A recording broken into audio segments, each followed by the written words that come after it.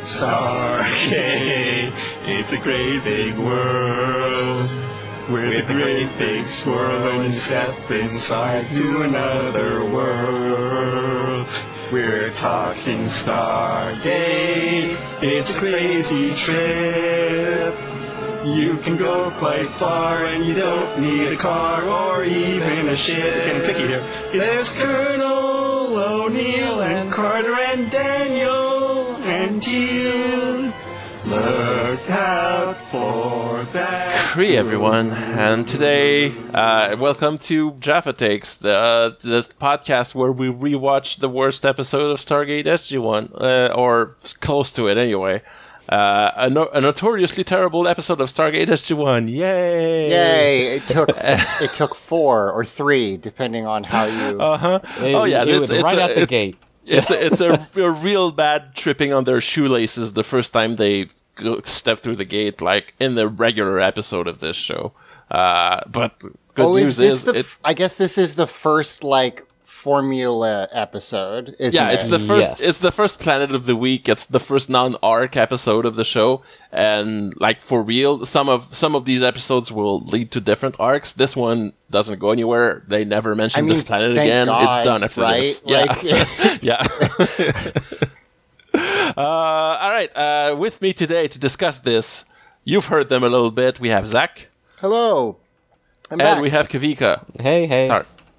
Who I don't want to say tortured or bribed or convinced to cover this one with me, but I really appreciate you're here to because we're gonna get through this. We're gonna have some fun. It's all uphill from here. So if this is part of the Audio Entropy Network. If you know me, Zach, you know that I love Power Rangers. We have a show about it. And that you probably know I love Mortal Kombat. You basically just were like, hey, it's got Mortal Kombat and Power Rangers people in it. It is awful. And I was like, well, I mean... How bad could it be? I'll still do that one. Sure, why not? I mean, awful, we're well familiar with covering awful stuff, because Power Rangers, Lord knows, it's not always good. This is not good. So, right off the top, we're going to say it, this episode is racist, it is sexist, it has a bunch of assumptions about about people who are not white and the way they treat women, specifically. It indulges in tropes concerning people being predators towards white women specifically and kidnapping them and stuff. Yep. It's also exactly the same story as a bad Star Trek TNG episode called Code of Honor, which was in season 1, was written also the third episode of that series, and it's also written by the same person.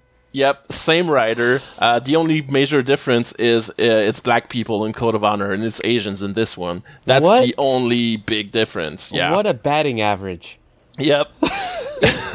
It's so similar that obviously TV shows, especially formulaic genre-y ones, there's maybe 20 storylines, right? This is the one where this happens.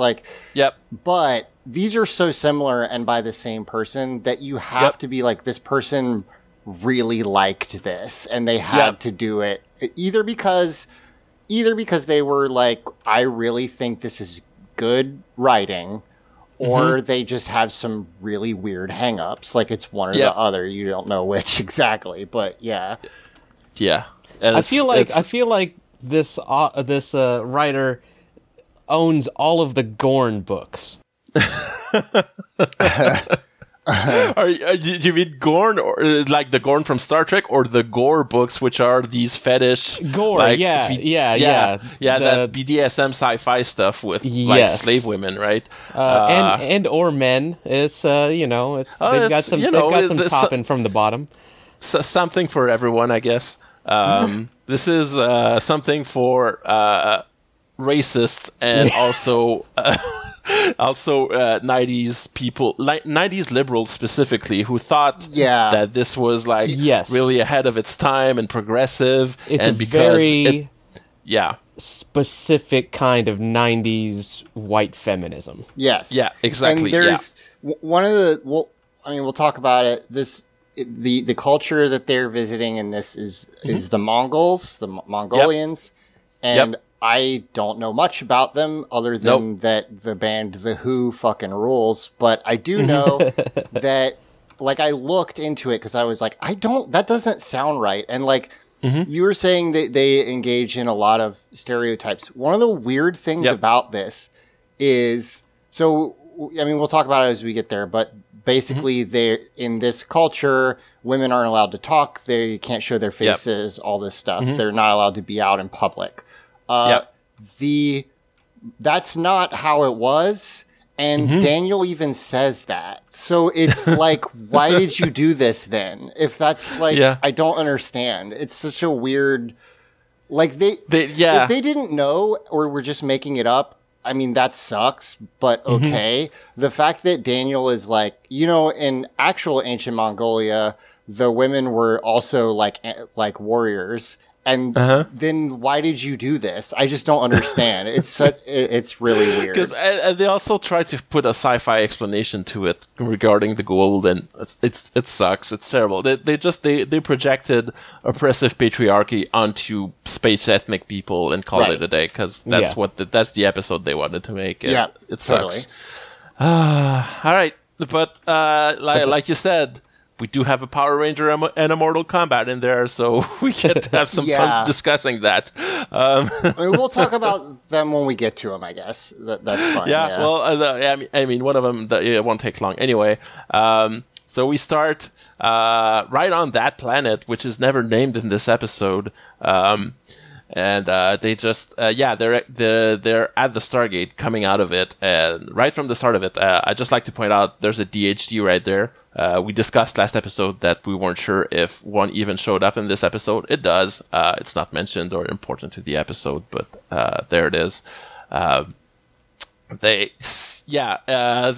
kind of like get to the meat, quote unquote, no pun intended, of this episode real fast. I guess to the credit on this episode, like, it just starts, like, immediately the plot starts happening. So like, that's pretty good, I guess. We're on a Vancouver planet. Let's pretend it's the Mongolian steppes or that it looks anything like that in any way. I will say that unfortunately, getting right to the plot means that it's all plot. Yeah, there's really no, like, I'm sorry, what is the Jaffa guy's name? Teal'c. Teal'c I think, has 3 lines in this episode. Yeah, he has basically nothing to do in this episode. He's extremely sidelined. This is an episode mostly centered on our friend Captain Samantha Carter. The first actually episode that is centered on a team member right there. On top of that's true. All the stuff we already said. She's like, her episodes in season 1. They're not good for her character. Like, they didn't know what to do with her, and you get like there's a well-known bit of trivia where Amanda Tapping, after a few of these episodes, went into the writer's room and said, "All right, next time you write about my character, just like send me your drafts. I'll read them and like give you notes because I'm really sick of this shit." That's awesome, because so the other the Star Trek comparison is weirdly close, because that one centers on Tasha Yar, who is a character who gets written out of this show because they couldn't figure she out left what after to the first do season. with her. And like, the difference here appears to be that the actress was like, "Hey, fucking stop it!" Like, and like in a similar way, it was their big breakout role for both of them. And like, Denise Crosby just left TNG, and I don't think she had that much to do after that. She didn't become famous for anything else really, and Amanda Tapping just stuck with it, and like she's a pretty successful TV director now, but she was on this show for the whole run. 10 seasons of a genre show will get you in some doors. Like, Yeah, she's directed a bunch of like Arrowverse episodes of those various shows. Oh, like, that's funny. She's like, that's very funny. She's a Vancouver TV director that's just on call for whatever productions are being shot there now. Both of our Power Ranger guy and our Mortal Kombat guy have been in Arrow episodes, so I wonder. Oh, if that's right. I wonder if that's Fantastic. But connection. it's because like I don't think Cary Hiroyuki Tagawa is from Vancouver. He's Japanese. I don't think he lives in Vancouver or anything. But it's part of it is that the character actor pool in Vancouver, Canada is Yeah, sure, that makes sense. somewhat limited. So you see a bunch of the same actors show up in a whole lot of things. Anyway. So we start with the Power Ranger we've alluded to Yes. running from dogs, some very happy-looking puppies, because as it always is on TV, when you want to have some scary-looking rabid dogs, you call a dog trainer who gives you some German Shepherds and have them running in the fields and having fun with this actor, and he has to act like they're attacking him, and I guess... Yeah, the dogs kind of rip his clothes and stuff to show that they're being aggressive, but they don't look like wild dogs. They look like fun little puppies. Yeah, they just ADR in like mean dog noise. It's very funny. Yeah, And also, like, this is just a shaky start to me because I want to know why he's being chased by dogs. yeah, you can. Sorry.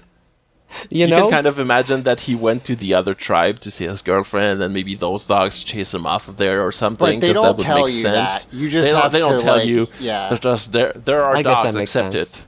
yeah. Yeah. And they save him, I guess. Not Yeah, they run towards him, and O'Neill shoots his pistol in the air to scare the dogs off. yeah. Which, yeah. So this dude is the actor's name is, I'm probably going to pronounce it wrong. I apologize. Jorgito. That's based off. I think it's Jorgito. Yeah. Jorgito. Yeah, you're right. That's gotta be it. Vargas, and he plays Blake in the Navy Thunder Ranger in Ninja Storm, which is in Ninja like, Storm. Yeah. a later Power Rangers season. That's like it's actually it's like 5 or 6 years after this. It's kind of a while after this. Yeah. Yeah. But Blake. yeah, he's fine in that show. He's like not bad. In the I think he has matured a little bit as an actor by that time. Yeah. He sucks in Yeah. this.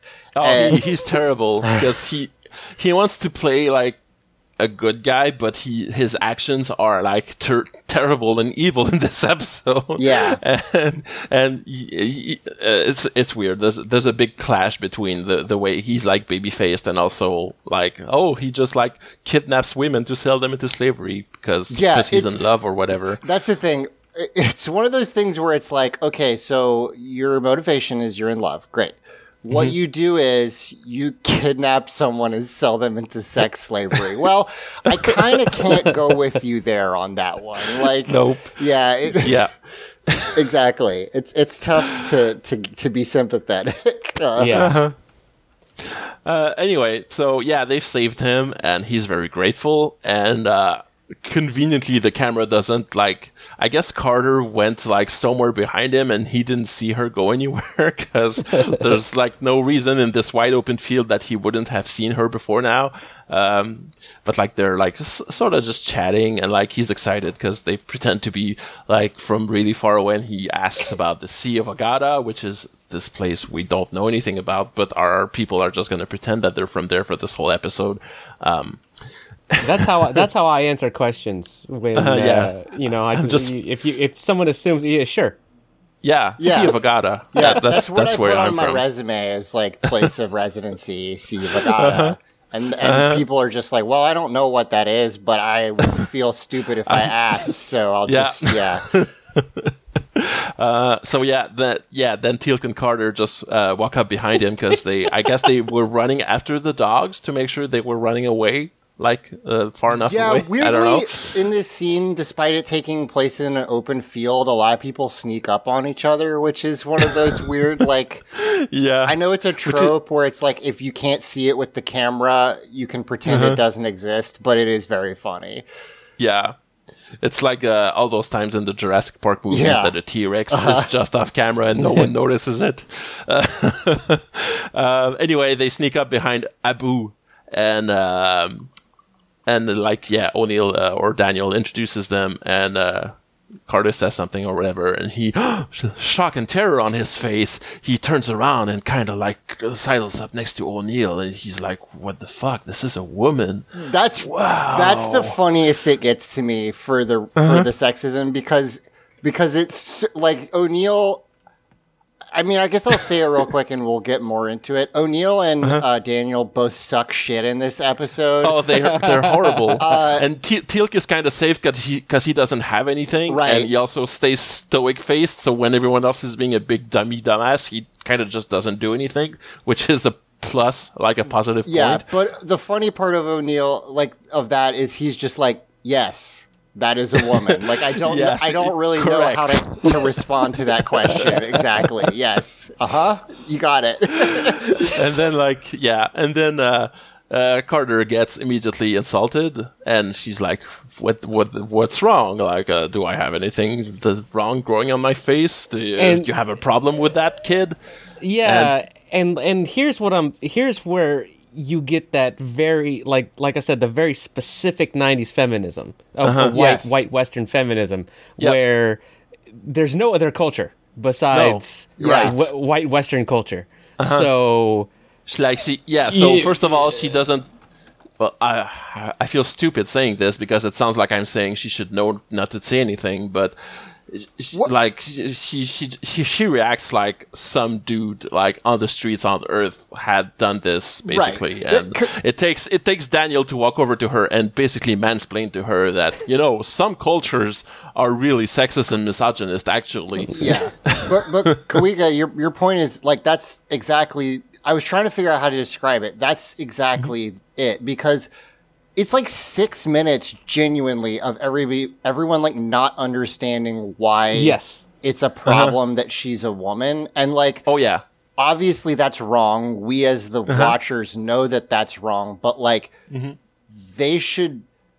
I know they're not literally anthropologists, but they're supposed to have a lot of. At least Daniel and her are supposed to know a lot about other cultures. They should immediately be like, okay, either we have to get ready to fight because we disagree with this, or we need to go along with it. I'm not saying you should agree with it, obviously, but like, they just are like baffled because And she, like, her whole, for the rest of at least this scene, her attitude is to be completely, like, outwardly confrontational to this kid and then the three horsebacked warriors that show up immediately and, like, come over and, like, okay, I guess they're coming to help Abu or whatever, and, like, he goes and greets them, and one of them immediately asks, that's a woman or whatever? Yeah. And, like, you get the idea. Okay, that's bad. Right. I mean, and on their side of it, like, it's not just that they're like, we talked about it a little bit earlier, but it's not just that this culture, who are supposed to be Mongols but aren't, as we've discussed, like, it's not just that they're like, oh, women are second class. It's like, I can't look at them. Like, we're not, it's like way extreme in terms of what they're... like, this woman has her face uncovered, so they immediately, like, point their bows at her and pull out their swords and threaten her life. And, like that, it's weird, because in this scene, Daniel says, okay, maybe we should just go home now. And then they don't do that, because it's the opening credits, and we cut back to just actually them pointing, like, O'Neill shoots his pistol in the air to scare them, and they all point their guns and Teal'c's staff at these people to, like, defend themselves. And I guess, like, the whole idea of just going home now is off the table. I don't know. Yeah, and like the older guy who shows up, who turns out to be Abu's dad, has the best hair. He does have great hair. It's really nice good. flowing gray locks. Yeah. Yeah, he is like, okay, you shot these guns. He sort of backs down and is like, okay, so explain to me what's going on. Like, this is weird. He seems like he's going to be a little, wiser. Yeah. And then she's like, oh, this is a firearm. It's similar to your bow and arrow. And he's like, okay, so you talked, so you die now because you're a woman and you speak.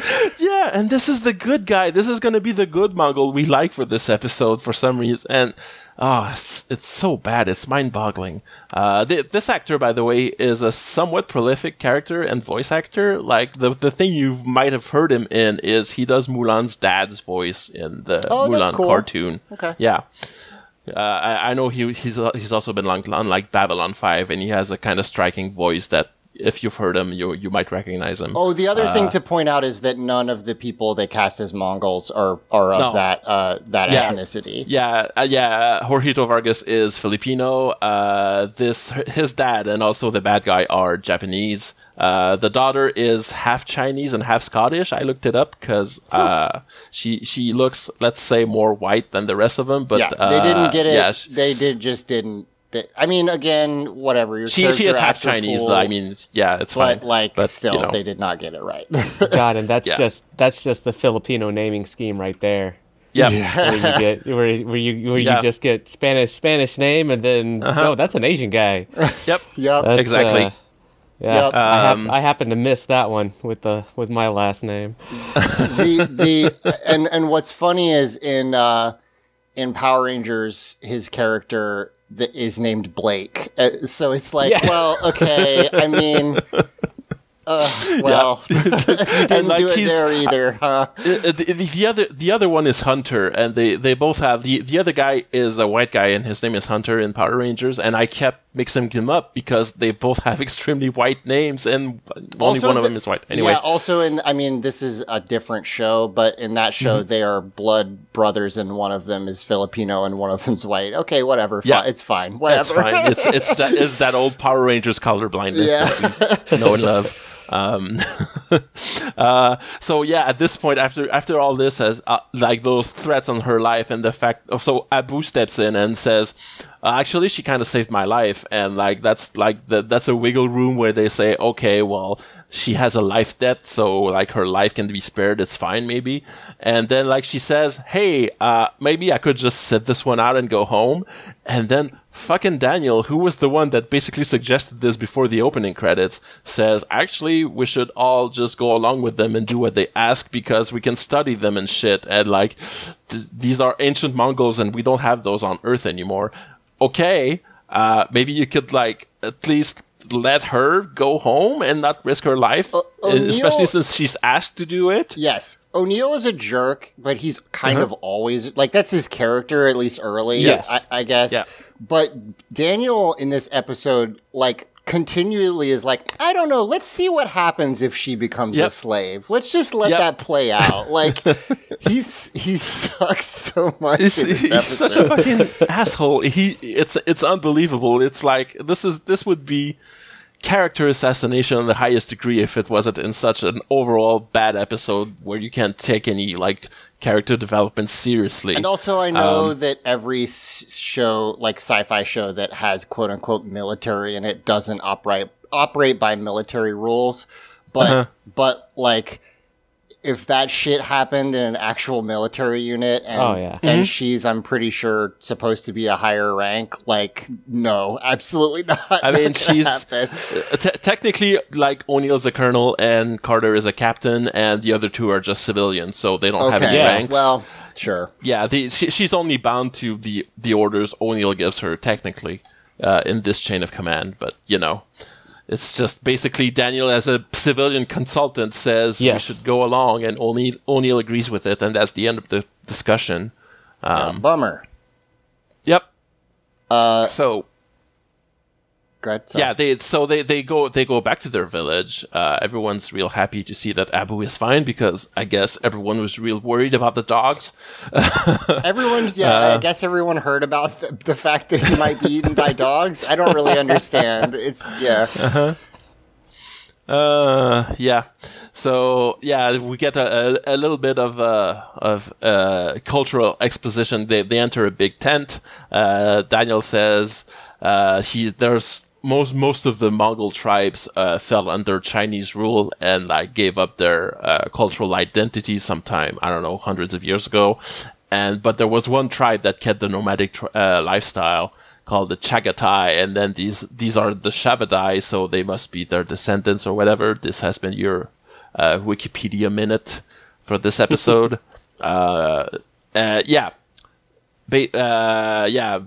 Daniel names dropped Genghis Khan to really make sure that the audience knows what a Mongol is and what's the visual reference being made here. Do you know which one this is? Okay. With the horses and the bows and the tents, right? You know all of that? Okay, this is what we're going for here. We could have just we could have got John Wayne, but we just oh God, Jesus, I forgot that happened. So the tribes leader comes in with his little retinue, and he says his name is Mughal, and he tells them, "Okay, we're in my tent now. It's fine. You can loosen up. Everything's okay. I'm not actually a bad guy. I don't care if you're a woman and show your face. It's just, it's the rules and the laws out there. And since I'm the leader of this whole society, it would look bad on me if I didn't apply the laws with everyone. So I kind of had to threaten to kill you back there. I hope we're cool. We're cool, right?" And she kind of says, "Yeah, I guess." One of the things that happens in this episode or in this scene is he basically says, like, listen, here's the thing. I've realized that because I'm the smart character, that trade is the way of the future. My tribe has all the best products, so we're gonna become tradesmen. He's basically your liberal capitalist that's trying to get that to take on in this feudal warlord chieftain culture.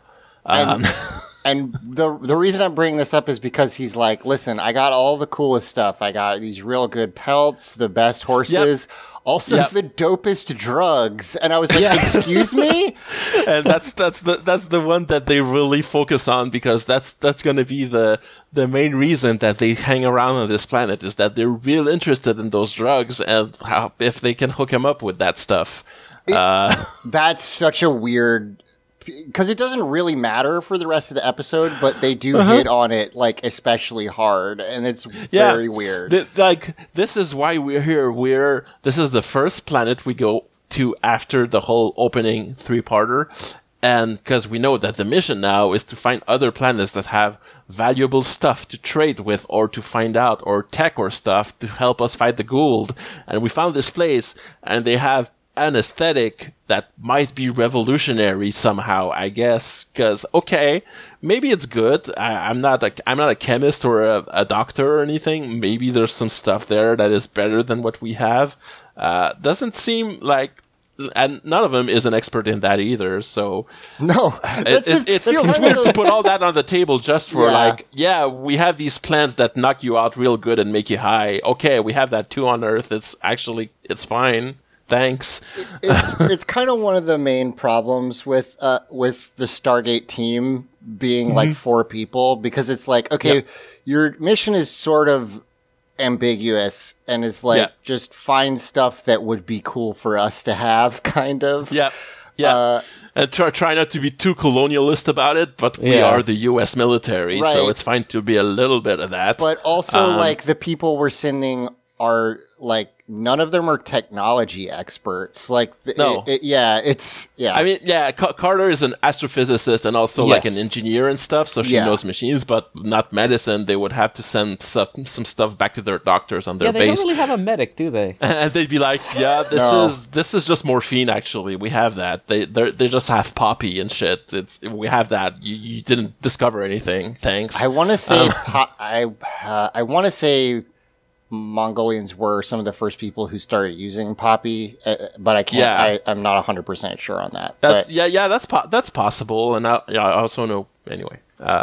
So then, as they are talking about, like, okay, let me show you these cool drugs. And she's like, okay, they do that while let's take the boys on a tour to show them our stuff, and also let's take Carter over to that secluded ladies area so she can like dress like us and be with the ladies, because that's what women want. And she just goes, "Oh, okay, yeah, it's fine that I do this." She, like, even though they said that it was fine in this guy's tent. Well, That you Daniel could just again is hang kind around of there. the problem here because he's like, oh, that's how anthropologists do it. They dress like the people that they're amongst. And she's like, I'm not an anthropologist, but I guess we're gonna do that. Okay. Yep. So they go back to the big tent, and she's wearing a nice, pretty blue dress now with a whole head covering and a veil thing, and everyone goes, huh? And all the guys look at her, and like their head turns into the head of a wolf, and they go awooga awooga. Yeah. It's kind of insane because like it's a pretty dress, sure. Amanda Tapping is a pretty woman. Not in question, but also somehow this like makes everything change. This like these boys didn't think she was all that hot, and now that she's wearing a nice dress, which is not particularly revealing compared to whatever like a woman might normally wear, now they're all like super like basically falling to their knees, and like they're all like standing in the doorway. Daniel's mouth is agape. Yeah. O'Neill is standing behind all of them with the stupidest look on his face. It's unbelievable. He's amused. Like yeah. Yeah, okay, yeah, I guess that's how he's playing it, because Richard Dean Anderson must have known that being super horny for this was the dumbest fucking thing in the world. She's like, this is like not, I like can't wear this because I can't walk and it's not going to work. And O'Neill says like, well, I don't know, it works for me. And I can't tell. Yeah, he does that well, yeah. I can't tell if that's him like teasing her or if he's supposed to be horny. I don't know the character well enough. Either way. It's definitely him teasing her. That's just how O'Neill is. Yeah, it seems more that way. But everybody else, I mean, I can't really tell with Talc. But Daniel, Teal'c doesn't do anything. He just stands there, like, fine. But yeah, Daniel is like, come on, man. You just like lost your wife 2 weeks ago, and yeah, really, you're this horny already for your coworker. Super inappropriate. O'Neill is her direct hierarchical superior, whether he's teasing her or actually horny for her at this point. Really inappropriate. Yeah. It's bad. Bad all around. Not yet the worst scene of this episode, but we're getting there. So she's just like, I'm just not leaving because they say I can't leave unless I put this thing over my face, and I refuse to do that. I don't wanna. I'm just gonna hang out in this tent. And the guys are like, well, we're going out because there's a party and we're gonna have some fun. And she's like, well, enjoy that. I don't get to have any fun because I'm a woman. Wah, wah. Yeah. Yep. That's basically correct. I wasn't able to do find a ton of stuff on women in the Mongolian Empire, but I did specifically find something on historyonthenet.com. So, veracity maybe in question. That said, the one thing I was able to find that's specific is that they did not have a veil or burqa type thing. So this seems like them really picking what are patriarchal, sexist, misogynist tropes that we can think of. Oh, the from the Middle East, the veils on the face and stuff, and not showing their face. That sounds like a thing that we could have in our episode, and just like stick it onto this other culture to make them bad misogynists, right? And that they just did that. So everyone goes to a party except her, and she gets kidnapped with a knife to her throat in the middle of the night because it's just going to keep getting worse, folks. Yep. Yeah, and we don't see who kidnaps her. And there's too many hands. By the way, no, I just want to say the band at the party, they're having a great time. They got this tam tam and yelling band or whatever, and they're just are hooting and hollering and banging their drums around the fire. And one guy is just chomping in the chicken leg behind the drummer. They're having Simon, we only get 4 seconds of it, but I like this party. It's a good party. You're completely correct, but we have to talk about what Kuika said because I just looked and you're 100% right. This is too many hands. We know that this is one person, and there are at least 3 hands, and that's too many.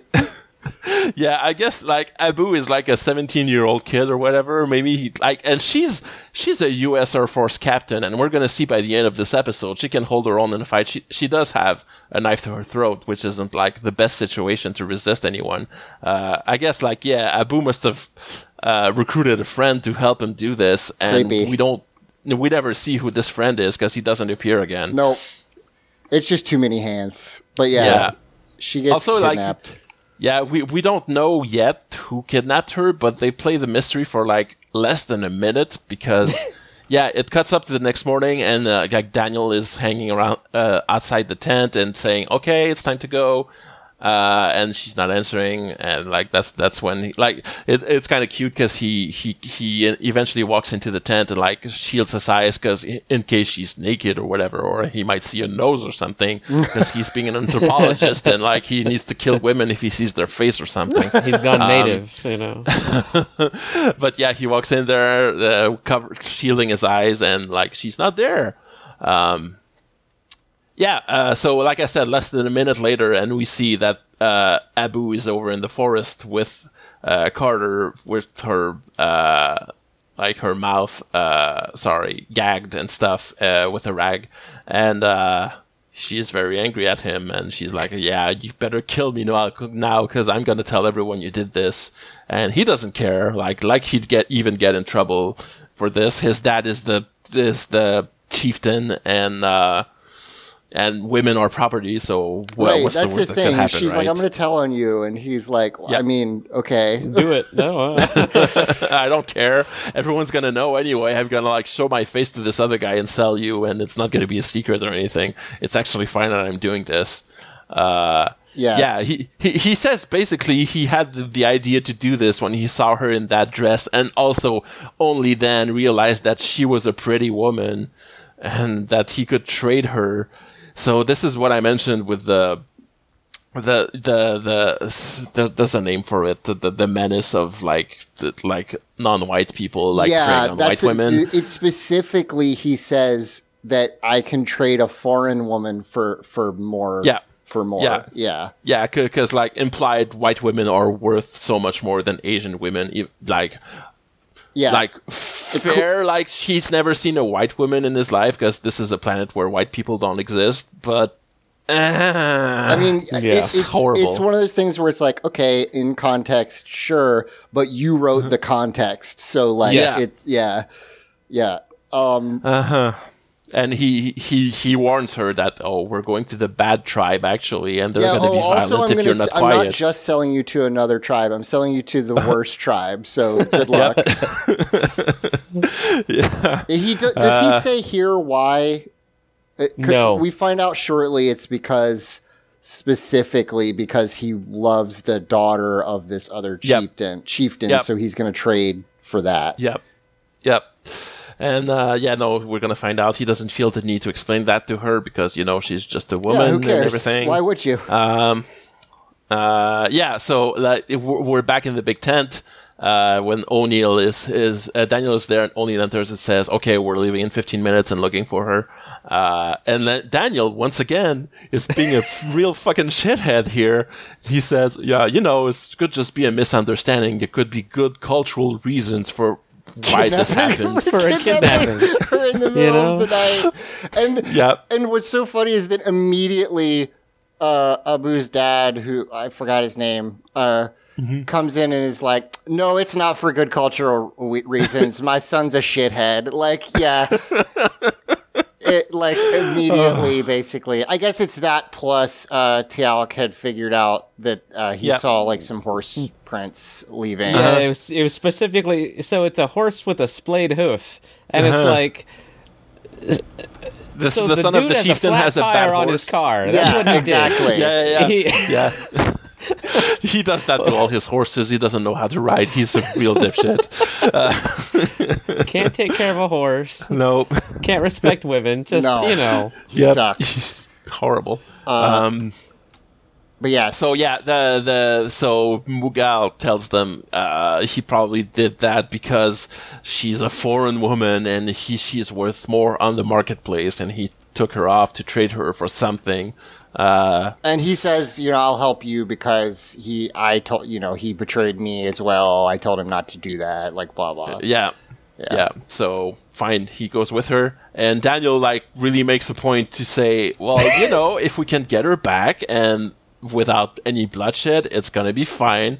We're gonna be cool with everyone, so don't worry about that, right? We're still gonna get you drugs, right? Yeah. And O'Neill doesn't want to really commit to that. He says, we'll do our best, I guess, but they do have guns, and they do know how to use them if it comes down to it. Daniel's being surprisingly mercenary in this episode. He takes his mission a little too seriously there at the expense of his coworker. There is always sort of and I'm sure this continues, the unspoken part where like they could probably just kill everybody if they really wanted to. They don't do that, obviously, but like it is kind of there's a power imbalance sort of thing where they're like the only thing that's preventing them from doing that is that these people don't know what a gun is, right? But they're gonna know pretty soon. Yeah, and it's the Clinton administration. It's a kinder, gentler. They don't. They're that anti-war presidential administration and military. I mean, they are trying. In the 90s. Are at least within this team saying like we are attempting to not fuck with them too much. Like we're trying. I get that, but bad luck anyway. So. We get to, like, Abu and Carter have now reached the bad tribe's place, and we know they're bad because all their people have, like, the angry faces staring at them as they're riding past them slowly. Speaking of angry faces... we have our favorite boy right there. It's Shang Tsung himself. Yes. He plays the bad guy in this. His name is Kari Hiroyuki Tagawa. If you have seen the original Mortal Kombat movie, he is Shang Tsung. He's in a bunch of stuff. I didn't realize he's in Kubo and the Two Strings. He's the bad guy in that as well. Yeah.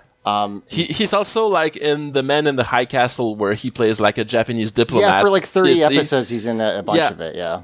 Yeah.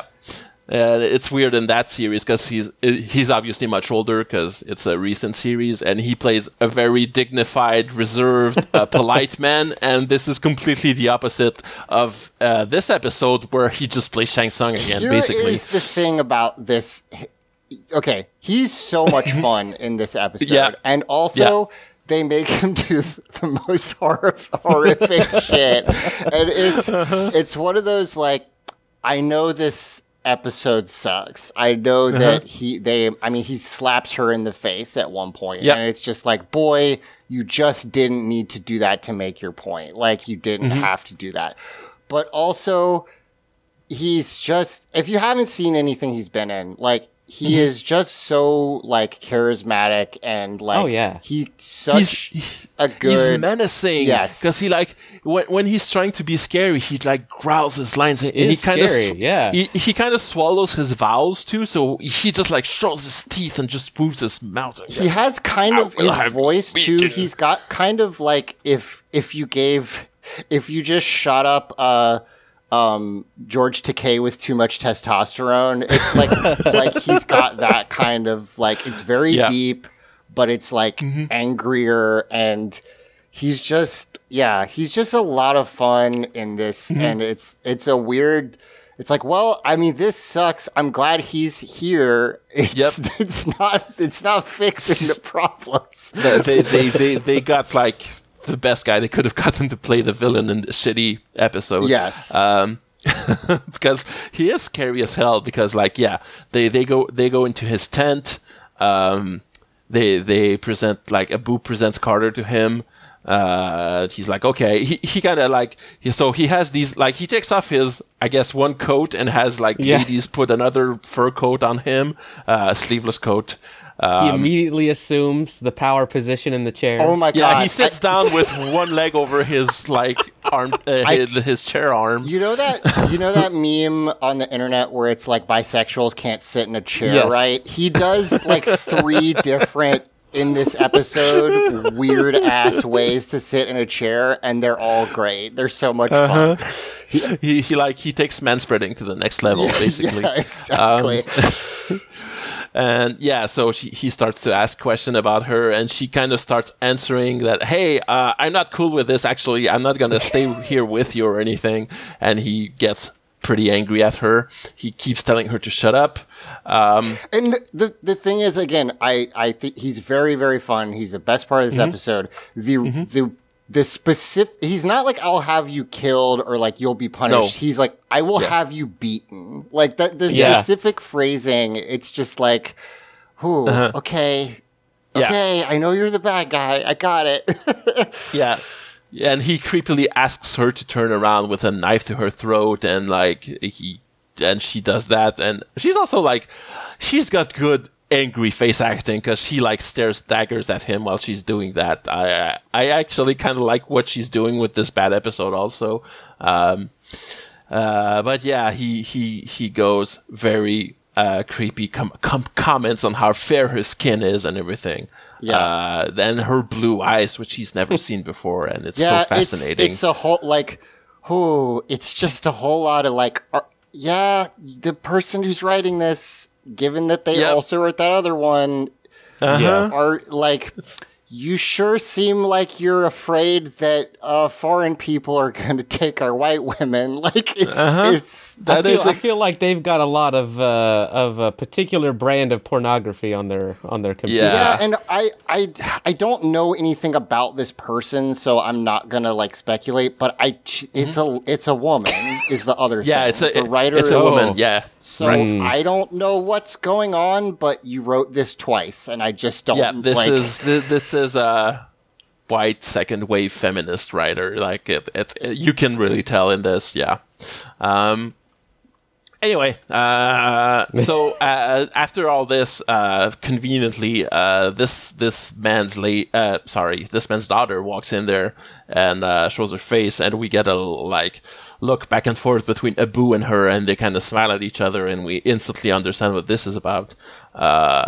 Because Turgan, which is the name of the bad guy, he went over to get like a little pouch of gems, I guess. Man, I just real quick, we already talked about how great he is. His physicality is part of why he's so much fun. That like the way he holds these coins and like picks one out, and like the way he earlier like gets up and is like across the room with a knife all of a sudden. Like he is really good at being super threatening. Like it's great. he's taking like he takes up all the oxygen in this tent. Like he this is his place, and you can tell it is because he's just there. He takes up everything. He's the chieftain. So anyway, so he's like, okay, how much do you want for this lady? I'm going to buy her from you. And Abu says, I want Naya, your daughter. And he's like, no, ain't no fucking way. That's not going to happen. Forget it. He's like, I'm already selling her off to someone. Yeah, exactly. I'm already selling her to another chieftain who will just pledge his allegiance to me in exchange for my daughter. And this is... No. He says, here's how much I've decided. Now that you've fucked up your offer, here's how much I'm going to give you. You can have this or I can kill you. Like, that's... Right? Yeah. Yep, that's called... that's some aggressive negotiations right there. Abu takes the hint and basically just takes the gold and leaves at this point. Completely... Yeah, good job, kid. You didn't get what you wanted, and also you just sold a lady into slavery. Thanks. And this is where when he leaves, she's like, "How can you do that to your daughter?" And then he slaps her, and I'm like, "Cool, man. This is the best." Jesus, awesome. It's like he's so like we said, he's so good at being threatening. You don't have to do that. You just don't have to. No. So Yeah, and he makes a point that, now that she belongs to him, she's going to follow the rules, damn it, because I'm going to be violent much more quickly than this other guy. So, get to it. Now everybody's eating Snickers. All the guys are just chilling eating Snickers. Yeah, because they're taking a little break for what Mughal says is 2 marks, because the horses are tired, I guess. They have a little sundial mat to count the hours on, and I think it's really funny. Well, not funny. It's cute, but also there's no sunlight there. They're in the forest in Vancouver. It's overcast. You don't see a shadow on there, so I don't know how useful that is. But I guess they're resting for 2 hours or whatever 2 marks means, and they're just having a snack. And Mughal says, don't you worry about anything. I'll pay to get her back for you. It's fine. You just tell me whatever you think she's worth. I'll pay. And Daniel says, no, can we just not pay for people, please? And Mughal is very impressed by this. Wow, incredible. And Daniel starts to bullshit himself a story about how he's heard that there were some old women back in the old days who were free and were basically like humans, and that some of them were warriors who fought in battles and shit. I think he is here specifically talking about the actual Mongolian culture, and he's trying to figure out if... I think the idea is he's trying to figure out if they remember, if they have a cultural memory of before they came through the gate. But then this is where the older guy is like, oh, well, those customs are because of the demons. Which is, the Goa'uld, and he's... Right. Basically, he say that their culture started getting misogynistic and patriarchal because they wanted to protect their women from the Goa'uld because of hard times. Yeah, it's for a good reason. Yeah, right? We have a good reason why we're like this, actually, so you shouldn't judge us for this. No. Because the Goa'uld won't just come in and start ripping veils off, Yeah, no. And if they're behind sheets, in an open camp, they're going to be fine. Because they take everybody, right? It's not... Yeah. So I don't understand that. I think the point they're trying to make is that they couldn't be warriors anymore, so they wouldn't be on the front lines and dying. And, okay, but also... Yeah, I guess what he's saying is that their culture just went from there and said, well, they can't do anything either for their protection. Numbers, but it sounds like they have not returned for forever, but they just keep doing this. So it's okay, cool. They haven't been on this planet for a long time. So it's just they've evolved independently, which I don't know how long it's been, but also, we have Mongols on Earth that are not steppe nomads anymore, so you think maybe they would have changed a little bit too, but whatever. Do they not? The Goa'uld, do they not It sounds like they don't take that many people for Jaffa, right? It's fairly rare. I mean, they have planets like Chulak that are basically all Jaffa, so they have Jaffa colonies. They don't take people for Jaffa; they take them to be Goa'uld. They take them as hosts. Yeah, mostly. And also as slaves for mining and stuff. And, Yeah, so I guess, it's never explained. Maybe, these Mongols were too hard, they were just too good warriors of, Genghis Khan and everything. Mined out whatever resource was there, and they don't need it anymore. Yeah. They didn't need those drugs because they weren't all that big, all that important, it turns out. So Teal'c does point out, the Goa'uld haven't been here for a long time. How come you still do this? And Turgan says, Mughal says, well, some people think they're going to return, or that we need to keep this out just in case. And he says, and also once men got complete power over women, we didn't want to give it up. Weirdly, basically he says that he's the progressive guy who realizes that this is just a power grab for men, right? So. This has been your little feminism 101 lesson right there, because it's fine. I guess I guess she was trying to make a point, but it's one of those and this was the way, huh? Okay. Yep. And it's also it also feels like it's a slapped in scene to tie into this larger Stargate mythos and to explain that it's related to the Goa'uld in some way. So that's what this scene was about, and we cut back to that encampment where Turgal's tribe lives, and Abu is still hanging around, hiding in the bushes around the periphery of this camp, and he sneaks over there and parts some sheets into the camp because very good security for this bad tribe of good warriors that their walls are just sheets, and a guy can just sneak up to them and like part them and talk to the chief's daughter. He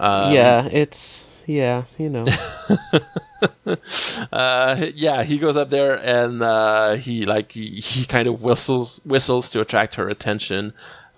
She goes up to him and says, "Hey, come with me. It's actually really easy to sneak in and out of this place. You could just like run with me right now." So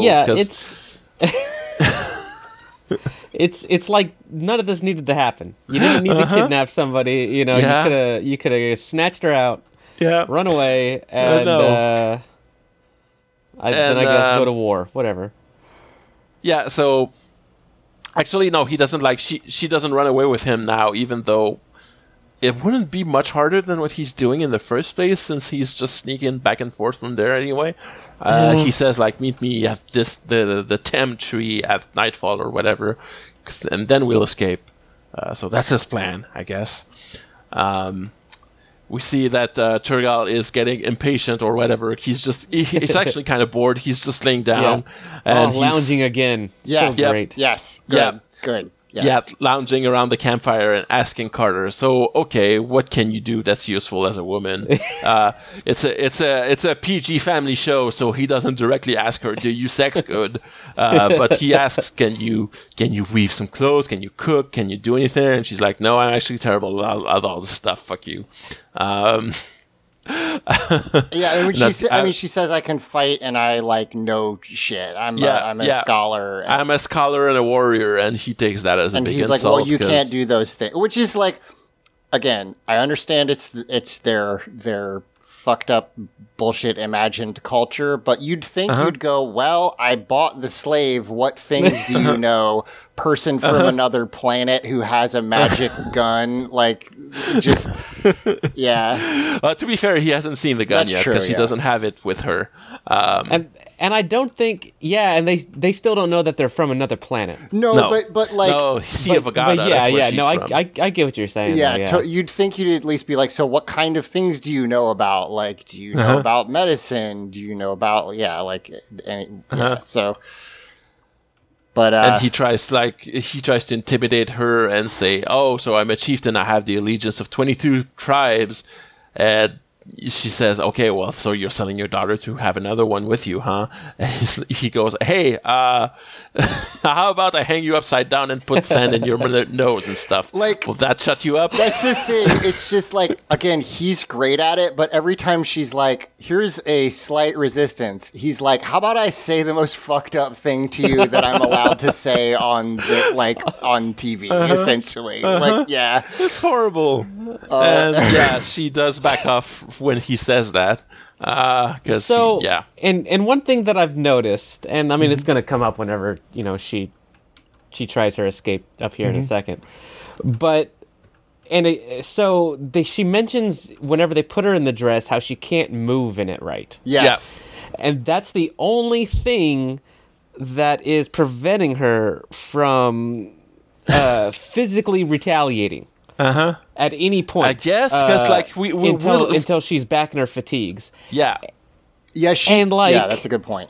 Yeah, she could easily just cut it open. Yeah, yes, she could.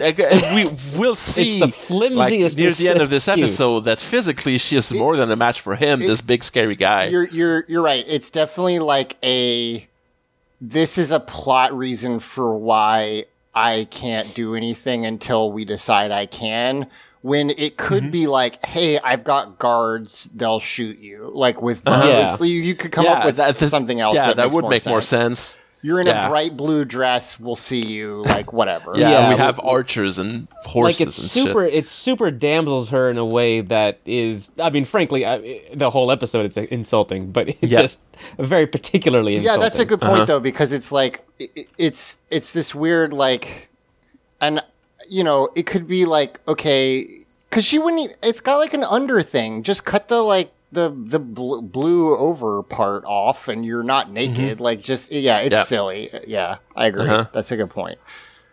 So after this, we got to her, I guess, cutting vegetables with a knife because that's what they put her on duty to do. Poorly, even though she's a bad cook, they figure maybe she can cut some cabbage and stuff.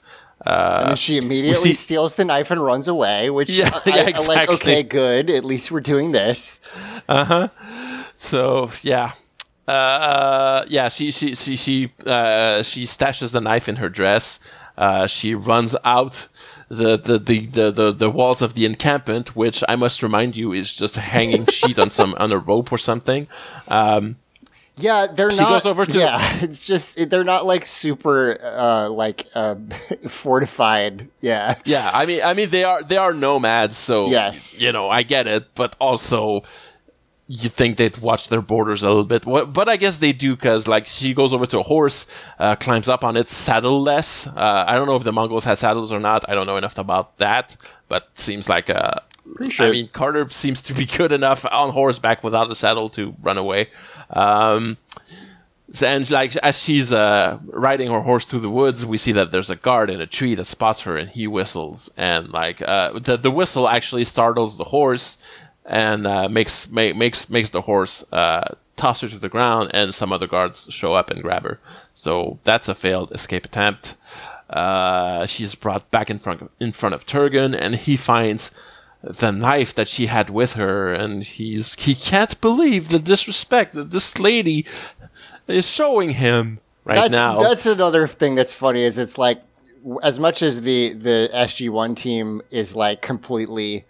Like flabbergasted by the cultural difference. He just this lady's like fuck you, and he's like, well, that'll clearly go away pretty quick.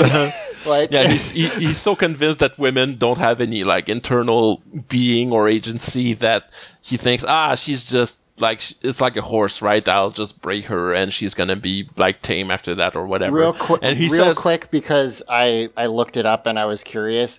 The Mongols did have saddles, and they invented the stirrups. Oh, great! So we just don't have any of that. So they could stand up and shoot the bow. Exactly. Yeah. Right? Yeah. That makes sense. They didn't know or care or research or have. I mean, probably that stuff all on of the those didn't care, didn't research. Yeah. Turgon says some like real fucked up abuser shit by saying, "So you only care about yourself. You didn't even consider that if you ran away, I would have to beat another woman." Which is a wild thing to say.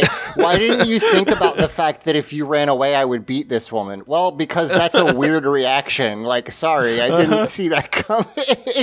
and this woman, who appears to be pregnant from what little we see of her, and we also learn is his wife. Like, she's Naya's mother. He might have more than one wife. I don't know, probably. She just kneels down and he like cuts her shirt open with the knife and he's about to whip her. And like all it takes is for her to like stand up and yell that, no, you should beat me, not her. And he stops. And then he forces her to kiss him and says, if you do this again, you'll face something far worse than a beating, which is the closest you can probably get to a rape threat. And it's just like... Oh, it's just not getting better, huh? Like, no, it's bad. We're about 2/3 of the way through. We can push on. I don't think this is going to be a very long podcast episode, partly because we're just looking forward to pushing past it so much. It's just because it's like, it's bad. We've said that. We'll keep going. And it's just like it's not very exposition heavy or plotty or anything. It's just stuff happens and other stuff happens and it's horrible. I missed I watched the first 2 episodes. I missed the third. I'll probably go back to it. But like I don't need anything for this. Like you really don't need to know. No, it's not. It's not important then. It makes sense for a syndicated TV show where you could just catch any episode. This one is not related to any arcs of any kind, so it's fine. It's a standalone. It's a bad standalone episode. Admittedly, this is the one part where I'm like, okay, Carter. She has a discussion with Turgon's daughter and is like, hey, I'm going to come into this other call again, not that this is right, but she's like, you should just defy your father, like with no thought of the consequences, because fuck him. And you who don't have a gun and train like military training, you should just tell him no. Exactly. And she's like, okay, well, will you back me up? And she's like, sure, no problem. Yeah, I will. I'll do that. And I know we don't really get much of that. I mean, that said, promised backing up. She comes back, like, they do go back because of her. So, but yeah. Because, but it's kind of incidental because, like, after they agree to this, we see that SG-1 and Mughal have reached this camp now and are watching from the brush once again, which I guess like they didn't know it would be this tribe because like that's when Mughal says, "Oh no, this is Turgan. He's the worst. I hate him. He's horrible. And if we attack this place, there's going to be a war between our tribes, and we can't have that." And they were just following the tracks. He says, and he's like has all these allied tribes, so like it would be essentially we'd start like, a war if we attack. Yeah, it would be like a world war on this planet, basically. So it's bad, but we can go in there because we've established that I'm the capitalist guy, and I can just like barter for your woman, and so they do that, and like Carter kind of sees them go into the camp, and she's happy because like yay, they're here to rescue her now, woohoo! Those boys who sure did stick up for her in a big way. I really like, yes. That's the thing is, again, Daniel was like, I don't know, let's see how it goes. And now they're like, oh, bad, it turns out. Not good. and who would have thought that a misogynistic society would have a bad outcome for our female friend, compatriot? And after she sees that they're coming, she decides, now would be a good time to start a fire and cover for the escape of this warlord's daughter. I'm sure. Like, well, I think she'd maybe wait to see for what that. Yeah, but it's also to signify that she's there. Yeah, I guess. I guess she doesn't know that they're coming to negotiate or anything. Yeah, she might. She could maybe not know that they saw her. Because that's fair. Yeah, because Turgan could just be like, "No, I don't know what you're talking about." Yeah. I guess, yeah. That does make more sense. But yeah, she starts a fire at those drapes that are hanging, and all the men go over there to try to contain the fire, and that causes a distraction. And she tells Naya to just run away at this point, because in the confusion. So she does that. Then we are inside the Turgan's tent, and we have a tense negotiation scene where they decide how much gold Carter's life is, all these men, in this nice progressive episode. He puts the leg up again. Yes, this is my favorite, because this is also when he's in like full Conan the Barbarian, like studded leather and fur. Like he looks so dope in this scene. Yeah, it's great. And he does like the full lounge thing. Mm-hmm. So yeah, he says that he paid 300 weights of gold for her, and like Mughal offers 350, and then like he keeps upselling her. Like Turgan says, she's really pretty, I might make her my wife, and like Daniel says 400, and then like O'Neill says 500, and he tells Mughal they're gonna pay him back, which I guess that's enough, because like he says, wow, she's really worth that much, huh? Well, the thing is, then he's like, hey, that's like too much. Why? Like, what's the deal with this lady? It's getting suspicious that you want her this bad. She's just a woman, and like that's when Daniel says, actually, she's everything you hate. She's a warrior and a shaman. All the things she said she was, and you didn't believe her, and she, she's really important to her. She's like kind of a chieftain, and she knows this. She's a shaman that knows our land and tells us when to plant our crops and stuff. And he says, "Do you think I'm an idiot?" Well, and it's so funny that it's just like all of a sudden Daniel Jackson is just like, oh yeah, I've got a whole lot of excuses that I can spin to this less technologically advanced culture that I did not have before. Make an excuse as to why our woman is walking around uncovered. Right, and before he was like, not only did he not have excuses, he was like, well, we should just do what they say, and now he's like.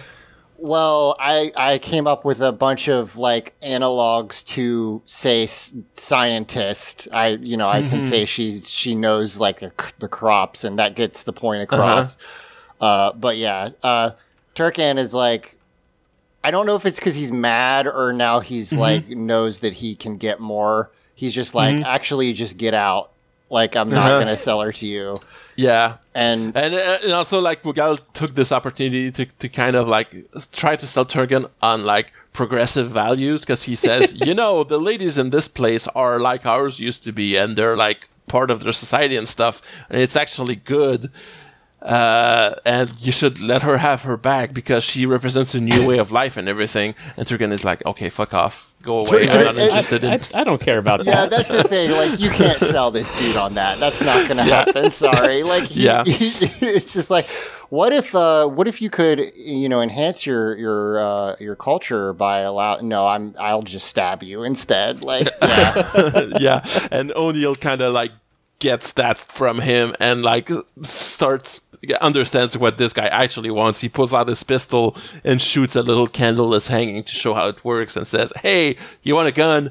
Which we get to open a whole new bag of problematic like visual not assumptions, but associations with selling guns to natives that don't have this technology in exchange for whatever we want. That's nice. It's even a weird thing because the Mongols were like not like backwards natives. They were a massive empire.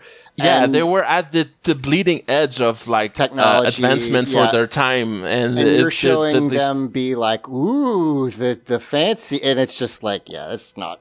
Watching Cary Tagawa bounce up and down with his pistol is very funny, so I did like that. He goes outside and he shows everyone the gun. He goes bang, bang in the air. This is awesome, and they all cheer, and it's funny.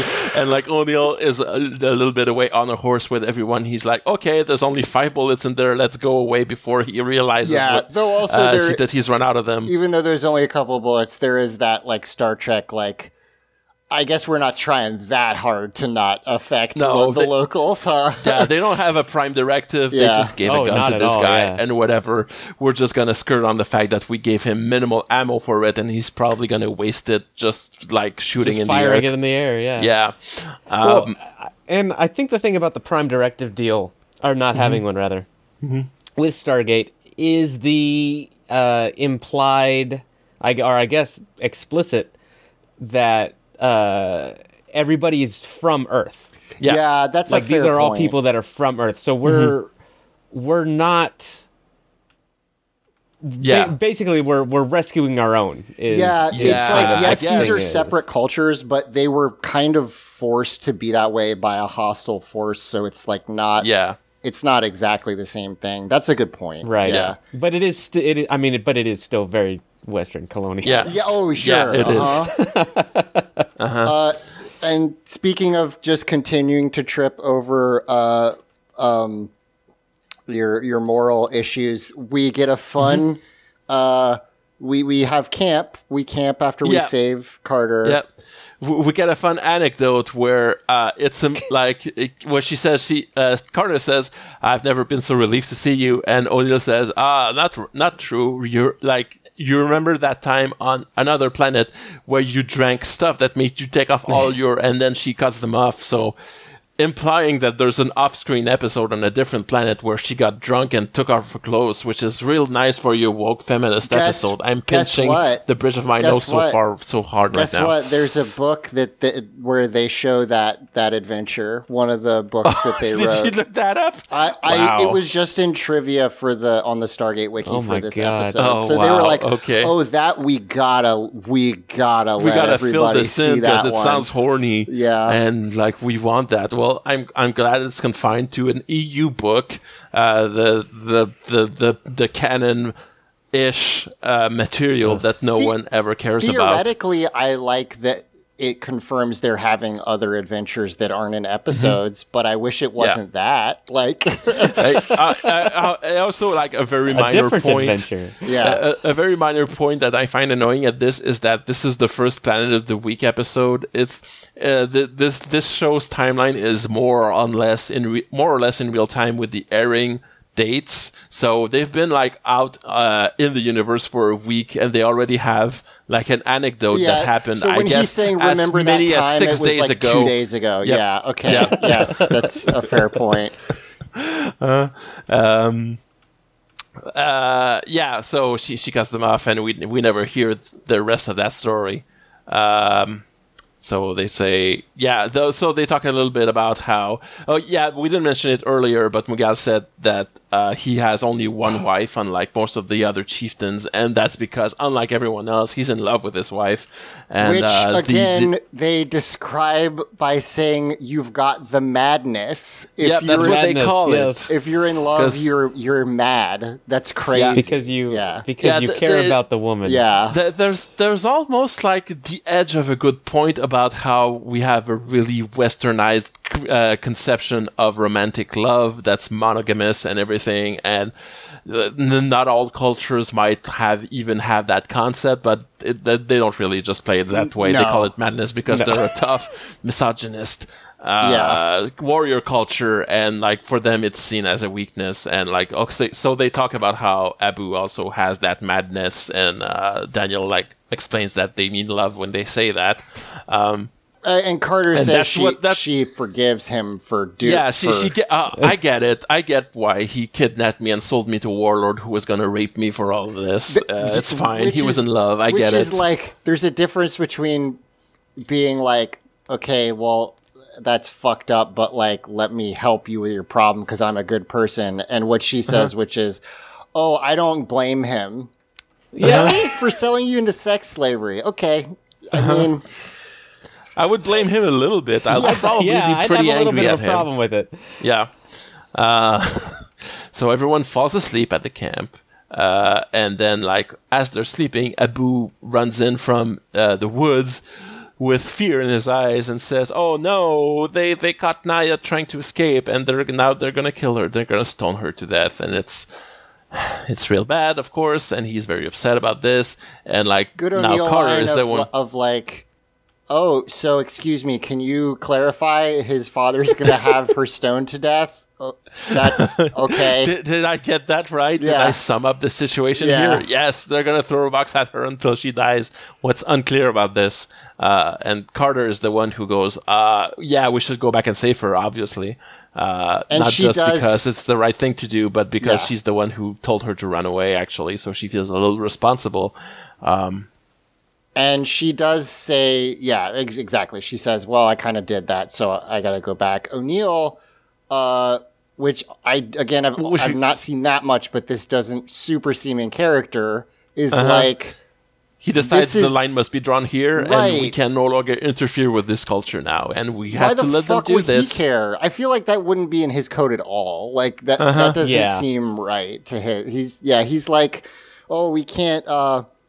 like we just, that's their world and their laws, so like that's just how it is, and it's like I don't think that's how this person would act. Like, and like Carter quotes the Special Forces motto at him, which is Latin for "to free from oppression," to try to convince him that that's what they have to do, and like says actually, like he says that only applies for Earth and not other planets, which is wild. It's a real crazy thing to say.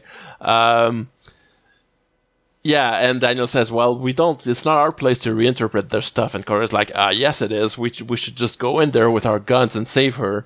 And then, like, it's all basically an excuse to get to a duel. Right. We're just doing the talking that gets us there at this point, because the Abu and his dad are like, oh yeah, if you do that, it's going to be open war, and like everyone on this planet is going to die in the bloodshed that ensues, and it's going to be real bad, and we can't actually do that.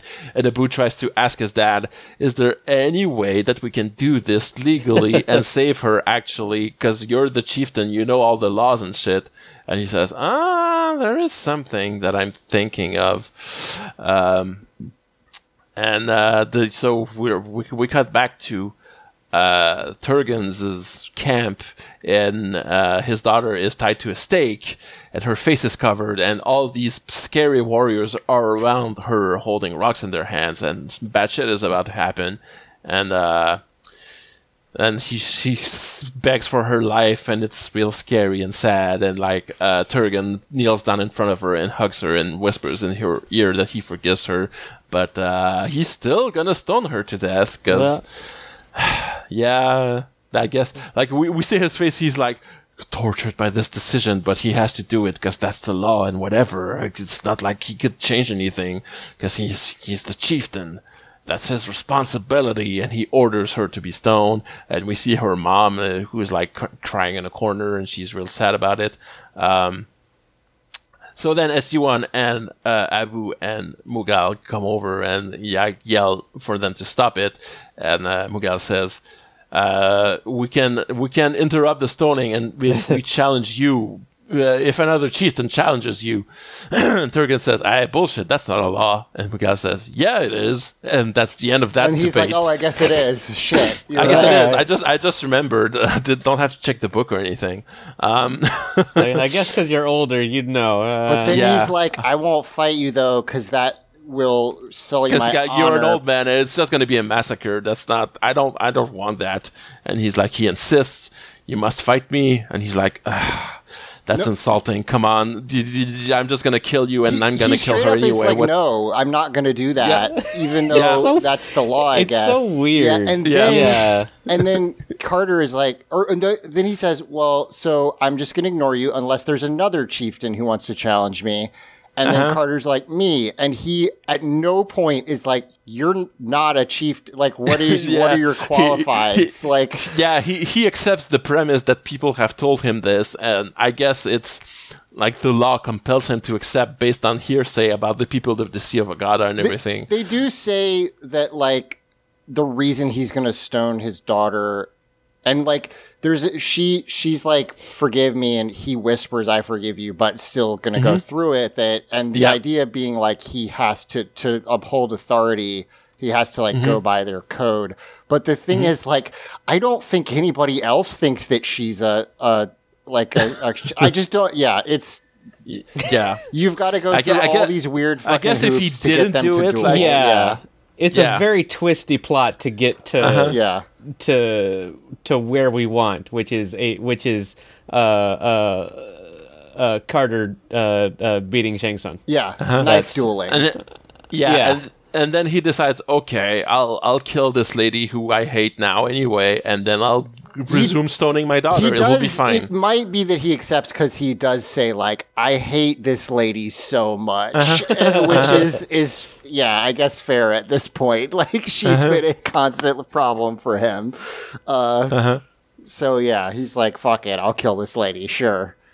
Yep. And we say kill. I guess technically at no point in this conversation did they mention it's a fight to the death. They're surprised but it's weird by that they don't know this. Yes, you would think that would be the assumption. Also, two things real quick. Is her background that she's supposed to be special forces?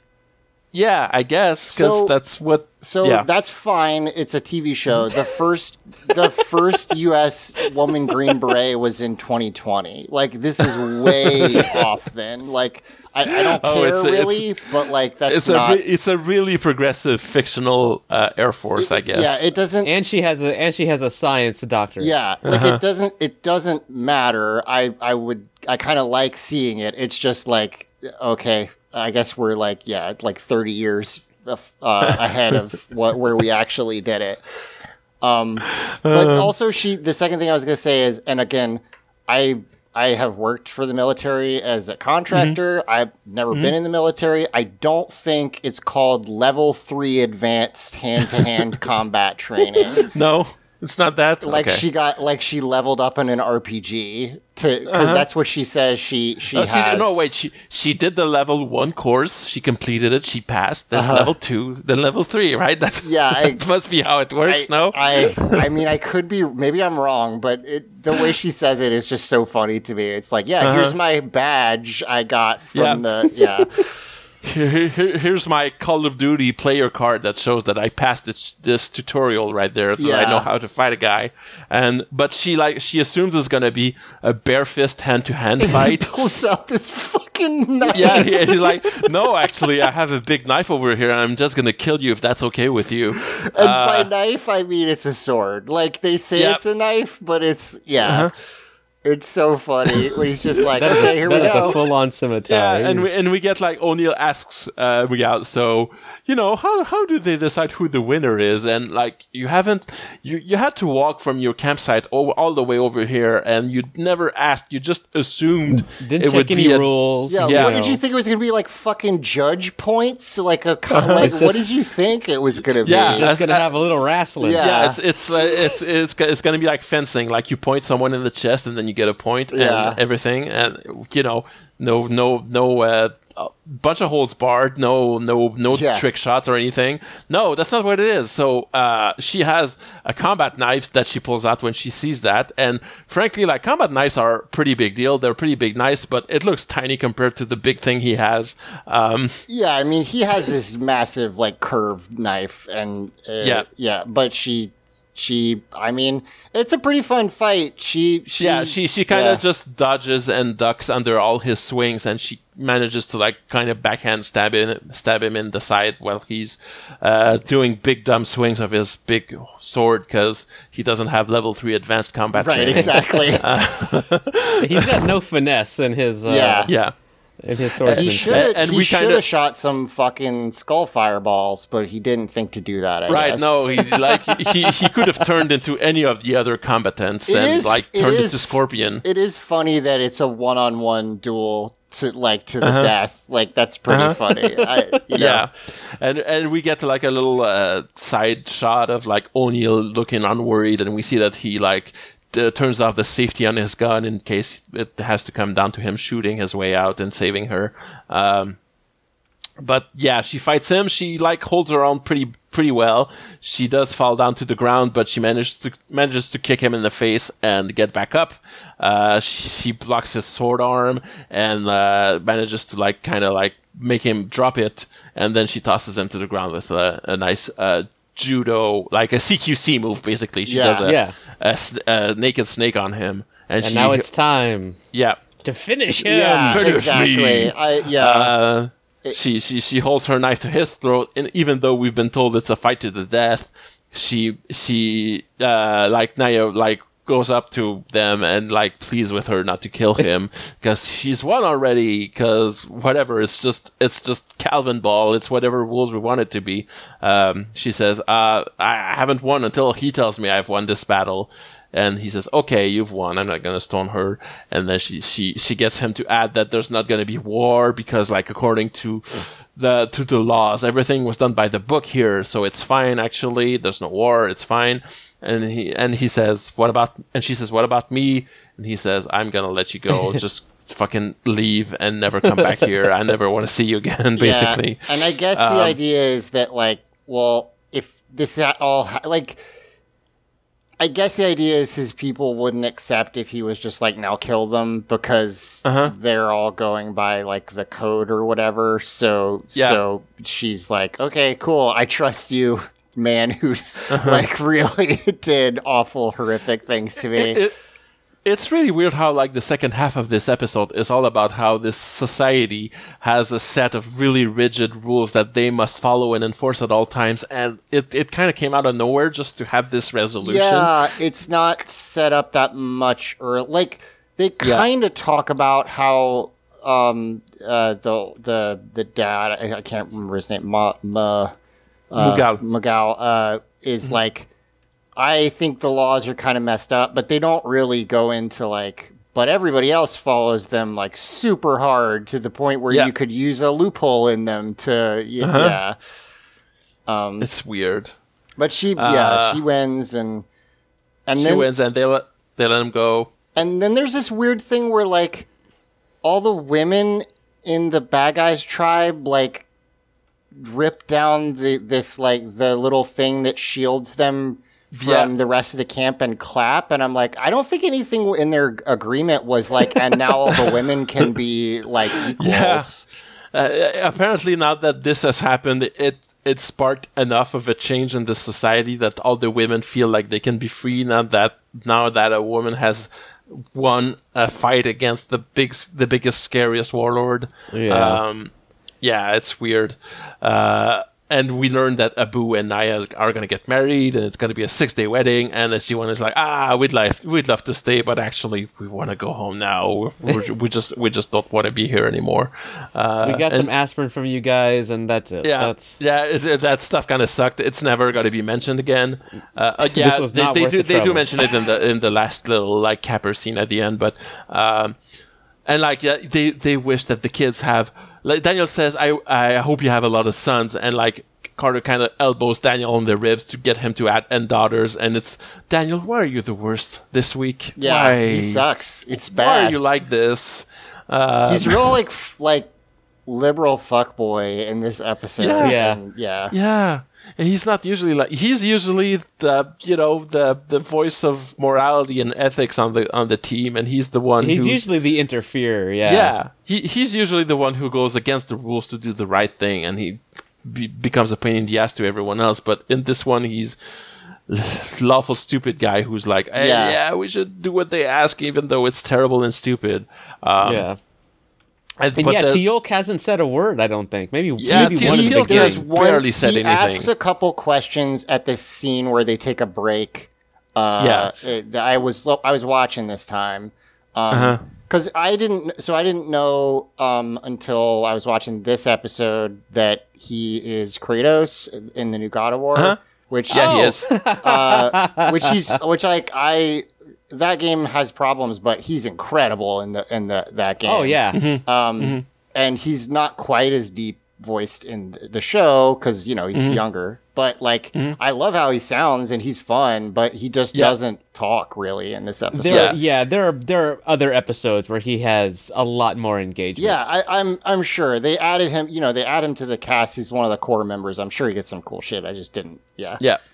I mean, you should go back and watch the previous episode because the whole B plot is about him, and he has a lot more to do there.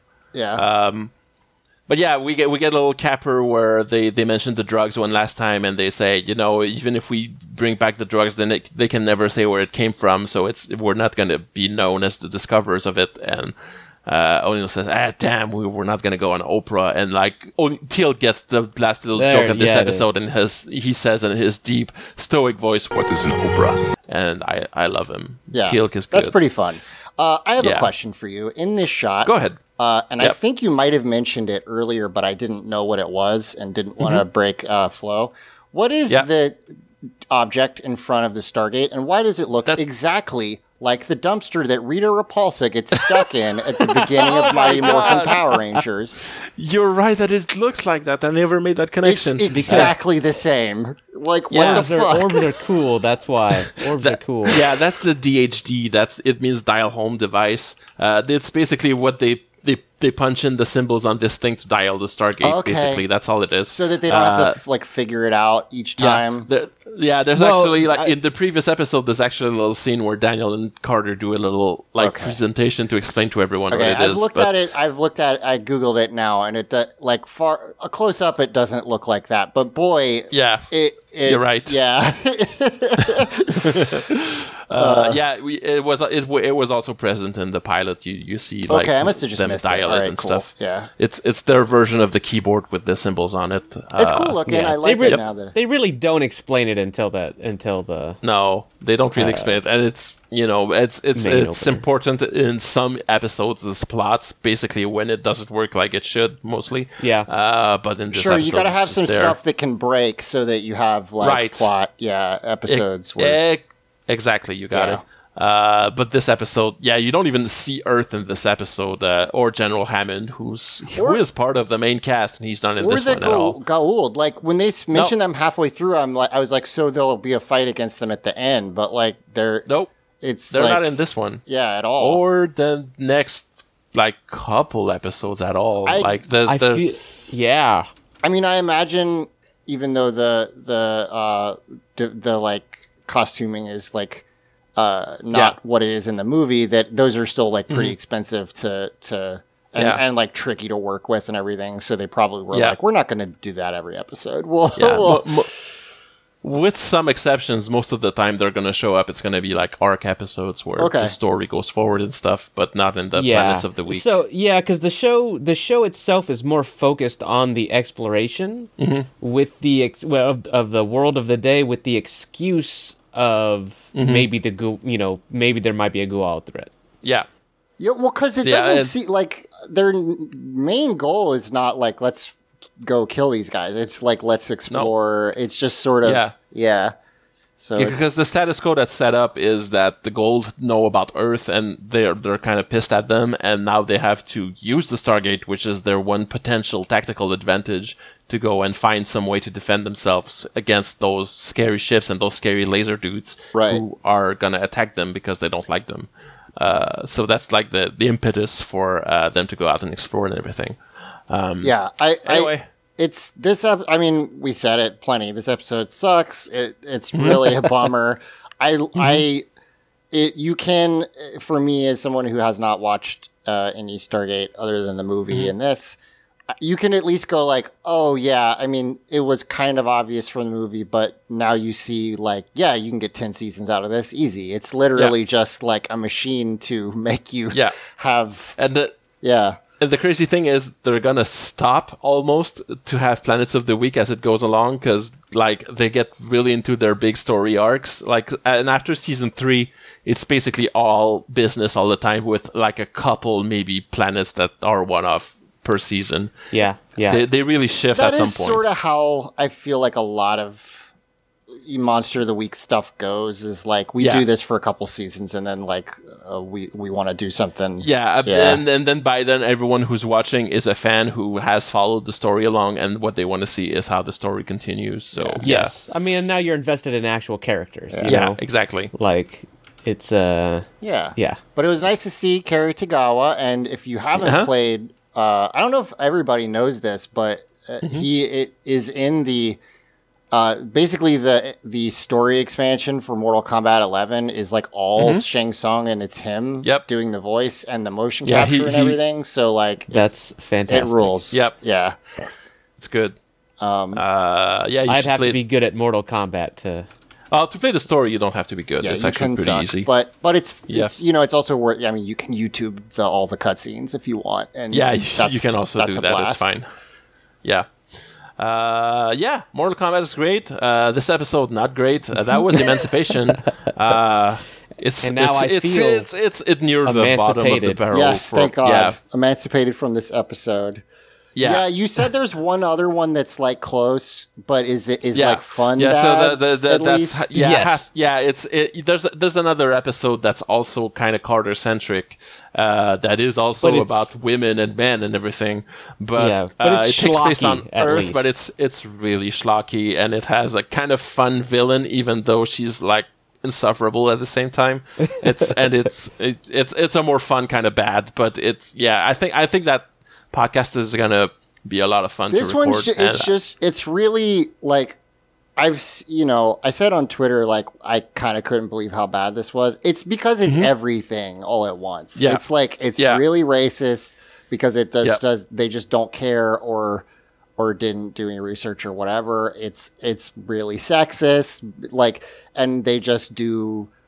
And it just keeps dialing up because they just keep being oh, now he's straight up threatened to force himself on her, basically, and it's just this was on Showtime, right? Showtime. Yeah, and then syndication. It almost a lot. I know people sometimes will throw this accusation at HBO shows where they're it feels like they just are violent because they like remember that they're on HBO and have to do that. Yeah. And it's sort of I almost wonder if they were like, oh, hold on, we forgot it's a Showtime show, so let me like rewrite some of the dialogue to be like more aggressive and fucked up because we're on Showtime.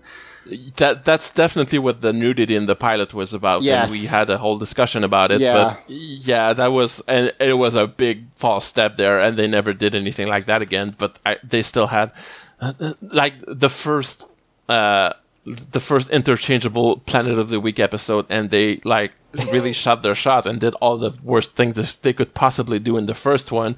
And I guess that kind of clears the table for the future because it can never be as bad as this. But anyway, next week it's going to be The Broca Divide, which is another Planet of the Week episode that is, it's not as bad as this one. I wouldn't say it's a good episode either.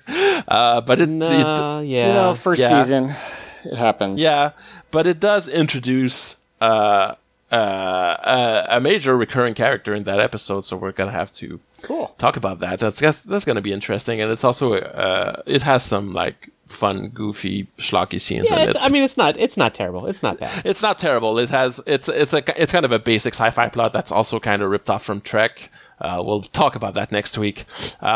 I don't have any questions this week because I forgot to do a tweet about it. Oh, but it's fine.